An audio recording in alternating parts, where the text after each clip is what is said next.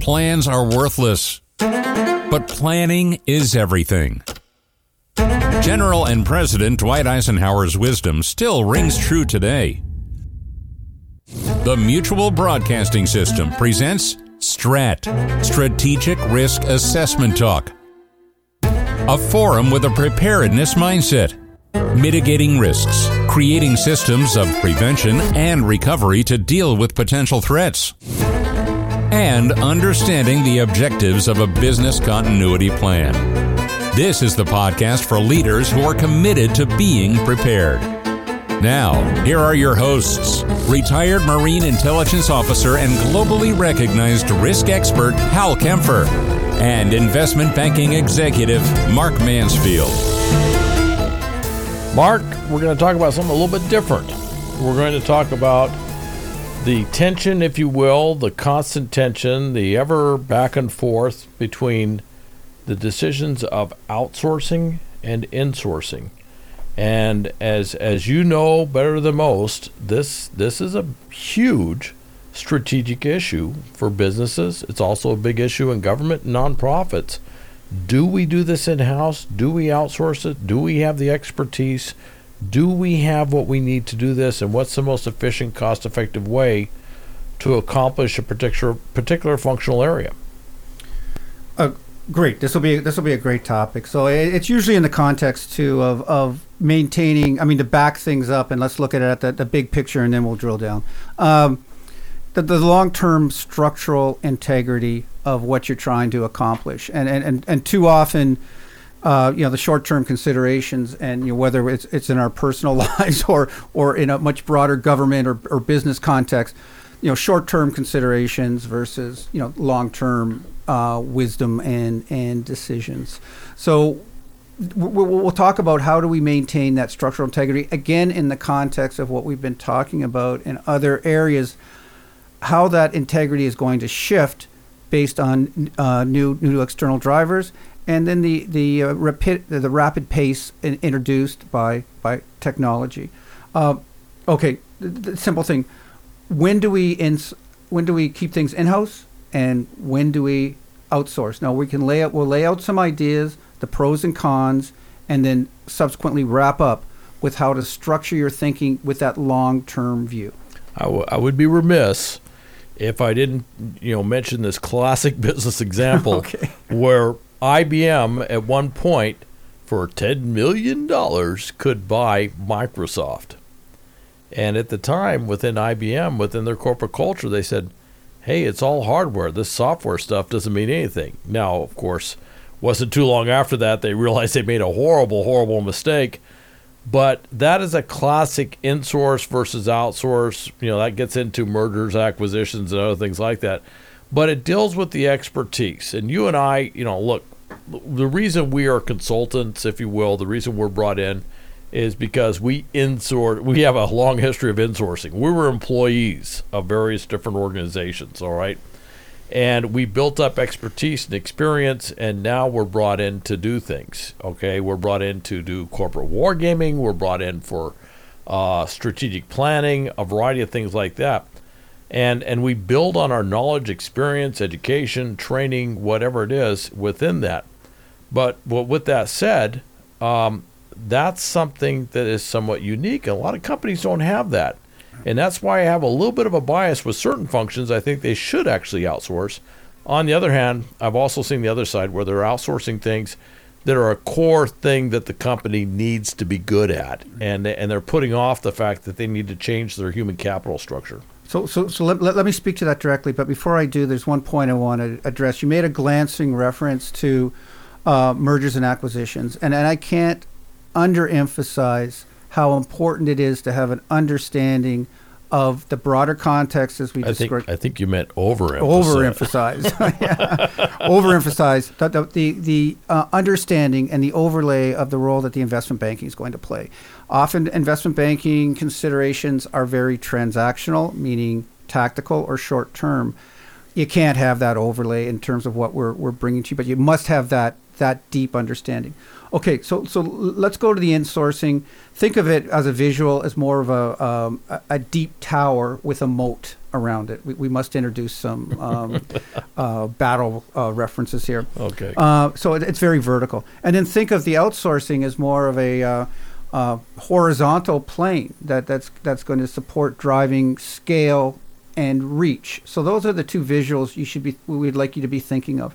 Now, to your point that you just brought up is that what really do you want to consider in terms of, and we're going to go into greater detail this, but broadly speaking, for outsourcing, it's usually non-core or highly specialized activities that are not going to contribute on a long-term basis to your company. So, but are relevant in terms of getting to where you do see the long-term strategic vision of your company going to. So that would include unique marketing strategies, some social media marketing, digital marketing, some software development, some logistics, certainly in localized areas, some specialized manufacturing, and again, to your point, some supply chain management. But we want to come back and we're going to drill down here on the pros and cons based on, you know where we're going with this, defending intellectual property. Anything that's core, you do not want to outsource. And that's what we oversee. When you're making those decisions, which on-ramps and off-ramps we would allow you to take and which ones we would warn you not to take. And it's almost a matrix approach, but it has to be a sophisticated approach. It has to be a well thought out approach. You know, I find some very simple assumptions tossed out there on outsourcing and insourcing, which I find the road to ruin, if you will, from a management perspective. What companies and organizations do. In many cases, they go, "Hey, we should do this." You know, you and I know the old saying. You know, a company has a great salesman, all right, and then they hire him to be a manager, and two things happen. They just lost their best salesman, and they just gained their worst manager. There are huge problems with insourcing, and it takes a critical review to say, look, is this something we can support? Some very large companies, for example, may have the ability, may have the scale and scope that they have folks that actually do wargaming, if you will, as a regular part of their business. And there are some, and we've seen them, where they do that, and it's an incumbent thing they do within the firm. Even then, with corporate wargaming, one of the challenges you have is somewhere in that organization, you're under somebody. Right. You know, we've seen this with competitive intelligence and wargaming, where a lot of times they're tucked under something that doesn't make sense to us, like they're tucked under the treasurer. And so everybody's been going to this guy who's also in charge of the budget and how much money they can get and everything. They're fighting all these fights.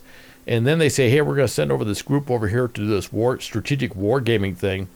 And when they come over there, all people could say is they work for the treasurer. And I was just at a meeting with that treasurer yesterday, and that guy, I can't stand him. And who are these guys that are coming from there? And it's playing into organizational politics. And it's things like that can literally defeat whatever function you're doing before it even starts. Yeah, I completely agree. And we've got a more detailed discussion of wargaming where that's going to be underscored even further. So for the benefits of moving quickly through this for our listeners, I'm going to go through quickly the pros and the cons of our insourcing or our vertical tower with our moat around it. So, By the way, I was just recently at Buckingham Palace in Windsor, so this is all kind of really resonating with me, just so you know. Okay. Well, then let's keep marching. So having said that, what are the pros of insourcing? Okay, and again, it goes back to, what is core? What is always at your core? Okay, better quality control. That's probably self-evident, but you need to, to think it through. I mean, you own it. Okay, if it's insourced, you're building an institutional knowledge for your company as well, and that's critical. And again, you're keeping it to the core. You can control the project, and very importantly, maintain control of intellectual property, which we alluded to earlier. A cultural element we don't want to ignore is basically the maintenance of communication integrity, and in our world or Hal's world, we'd call it a need to know. I mean, you can balkanize the information, which again goes to protecting your intellectual property. Okay. again, moving quickly, what are the costs of insourcing, or the negatives and associated with that? Well, one, if you've got it's costs. I mean, you screening, you're hiring, you break it, you buy it. So you've got headcount, you've got benefits. Once over the moat and in your tower, it's hard to get them out of the tower. There's a lot of Trojan horses out there, if I must continue with the metaphor. So you've got once in the tower, you've got cultural integration. That takes time and sensitivity, and maybe some of us aren't as sensitive as we should be, but you've got to have that. And often, do you have the intrinsic indigenous flexibility to accommodate the additional workload that's going to be coming into your organization if you elect to insource? It's a big challenge, and insourcing, and I'm a fan of it, but I'm also not a fan of it, depending on how it's done. In many cases, they'll hire somebody based on certain criteria, and then once they get in the organization, they go, oh, we need to do this too, and they'll move them over to an area that they have not had any training, they have not had any experience, and they try to get them to do this, and usually it ends up in something akin to a disaster or a catastrophe, because you basically tried to put a square peg in a round hole, and it didn't work. All right, so that's one thing on insourcing. All right, the other thing I would say, though, and I'm a big believer in this, is training. If you have a workforce and you're going to move them around to do things like this, make sure they're trained and they have the knowledge and skills necessary to be successful. And I find a lot of companies, do things I call penny wise and pound foolish in the training environment, where if you move somebody over to do something, you don't give them the training to do it, and then you pay whatever happens later on, which usually dwarfs whatever the cost of the training would have been. Yeah, and so to that point, before we move on to outsourcing, you're absolutely right. Even within the tower, with that shifting around, there still can be a leakage of ownership.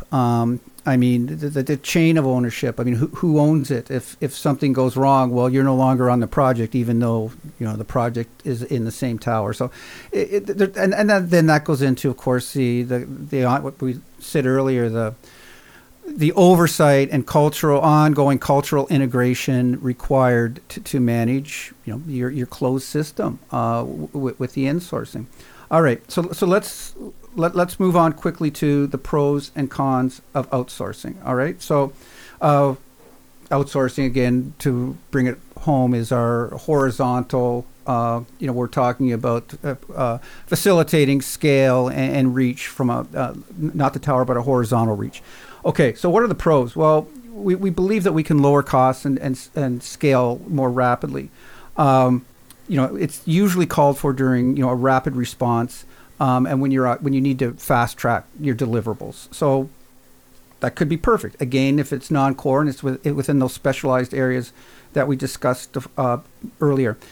Speaking of specialized areas, that goes to specialized talent pools. Pools that you may not want to take on the ownership of training and then subsequently owning, because you need them for a hit and run exercise, not a lifelong commitment. So that's really the pros, and you can maintain the focus. Now the cons here are, there can be this, again, back to the ownership, the quality control. Do you have direct control? Who actually within the dotted line of the group you've outsourced to owns, and where does your ownership end and theirs begin, and where does that go to accountability? A big one we've talked about, and I think this is extremely relevant, again, in everything we've talked about, AI, how technology is driving so much, is intellectual property leakage, and that's key, and which covers data breaches, everything else that our listeners are likely, unfortunately, well aware of. And there's communication barriers. You're losing some of, again, that cultural integrity that you hope to be building to support the long-term vision that we addressed. So I think we'll come back. We'll wrap up a little bit later with some of the what to consider now that the pros and cons of both the tower and the horizontal. I'll throw this back to you, and then we Well, I'm going to give you an example here. Please. I'm going to point to the entertainment industry and filmmaking, all right, which is a huge industry. We're both in Southern California, and it's a huge industry, as you know, when occasionally there's a strike. But, it's a huge industry, all right.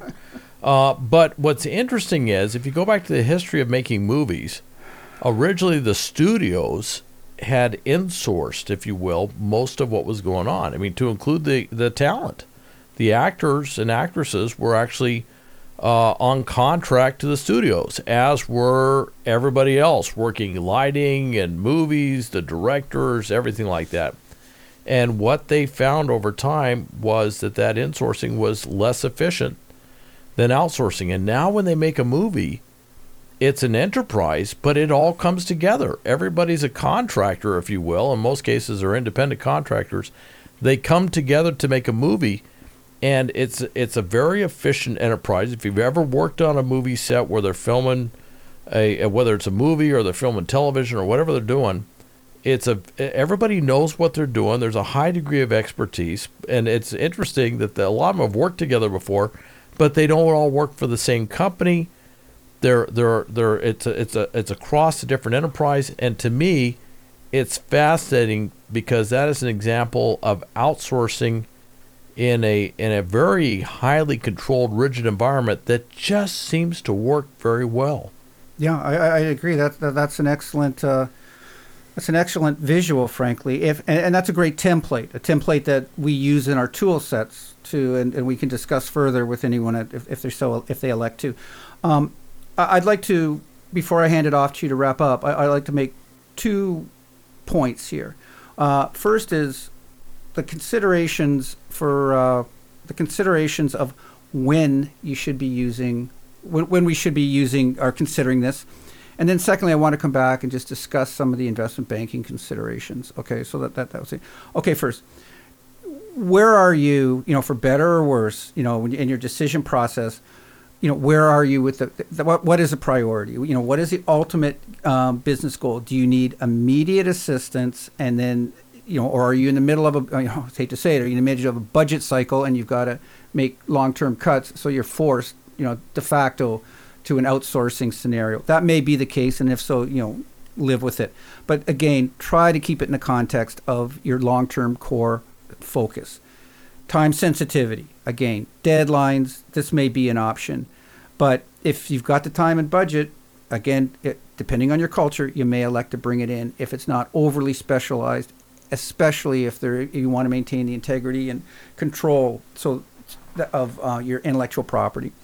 And then phase of company growth. Obviously, if you can reduce the burdens by going to an array of contractors, to your movie metaphor, that may be a good choice. Again, not for the IP sensitive areas, but if you're a small company, a startup, this outsourcing is often the model, and provides the flexibility and the option to quickly pivot, which you may need. I think we have time. I just want to make one more point here, if I could. Yes, of course. And I also say this, and this goes to every CEO out there, which is you got to be honest about your own organization. You got to make an honest assessment, all right? If you're looking at a particular function, and let's go back to wargaming, all right? If you're looking at strategic planning of wargaming, and they don't have the skills, and you can't maintain that skill set within your organization, it may always be an outsourced thing, and that's a simple reality. I just want to throw that in. By the way, we have hit on a lot of different things with this. We've had a great discussion. I'm going to make one comment about from the iBanking side. We're all human, and the idea of building your own tower is a natural inclination. An investment banker is going to love this for mergers and acquisitions, and it could be very credible, or you may not know. The barber's always, don't ask the barber if you need a haircut. Come to us, we'll give you a very honest opinion about what makes sense in terms of your tower. Mark, this has been a fantastic discussion. I keep hearing your tower metaphor here and the moat. And I just want to say, I'm not saying the moat is a moot point, but I am saying that we ran out of time, and it's just been a wonderful discussion. I think we're going to come back to this topic at some point in the future because we have a lot more to cover. Okay. Thank you, Hal. STRAT, Strategic Risk Assessment Talk with Hal Kempfer and Mark Mansfield. Podcast weekly from the Mutual Broadcasting System.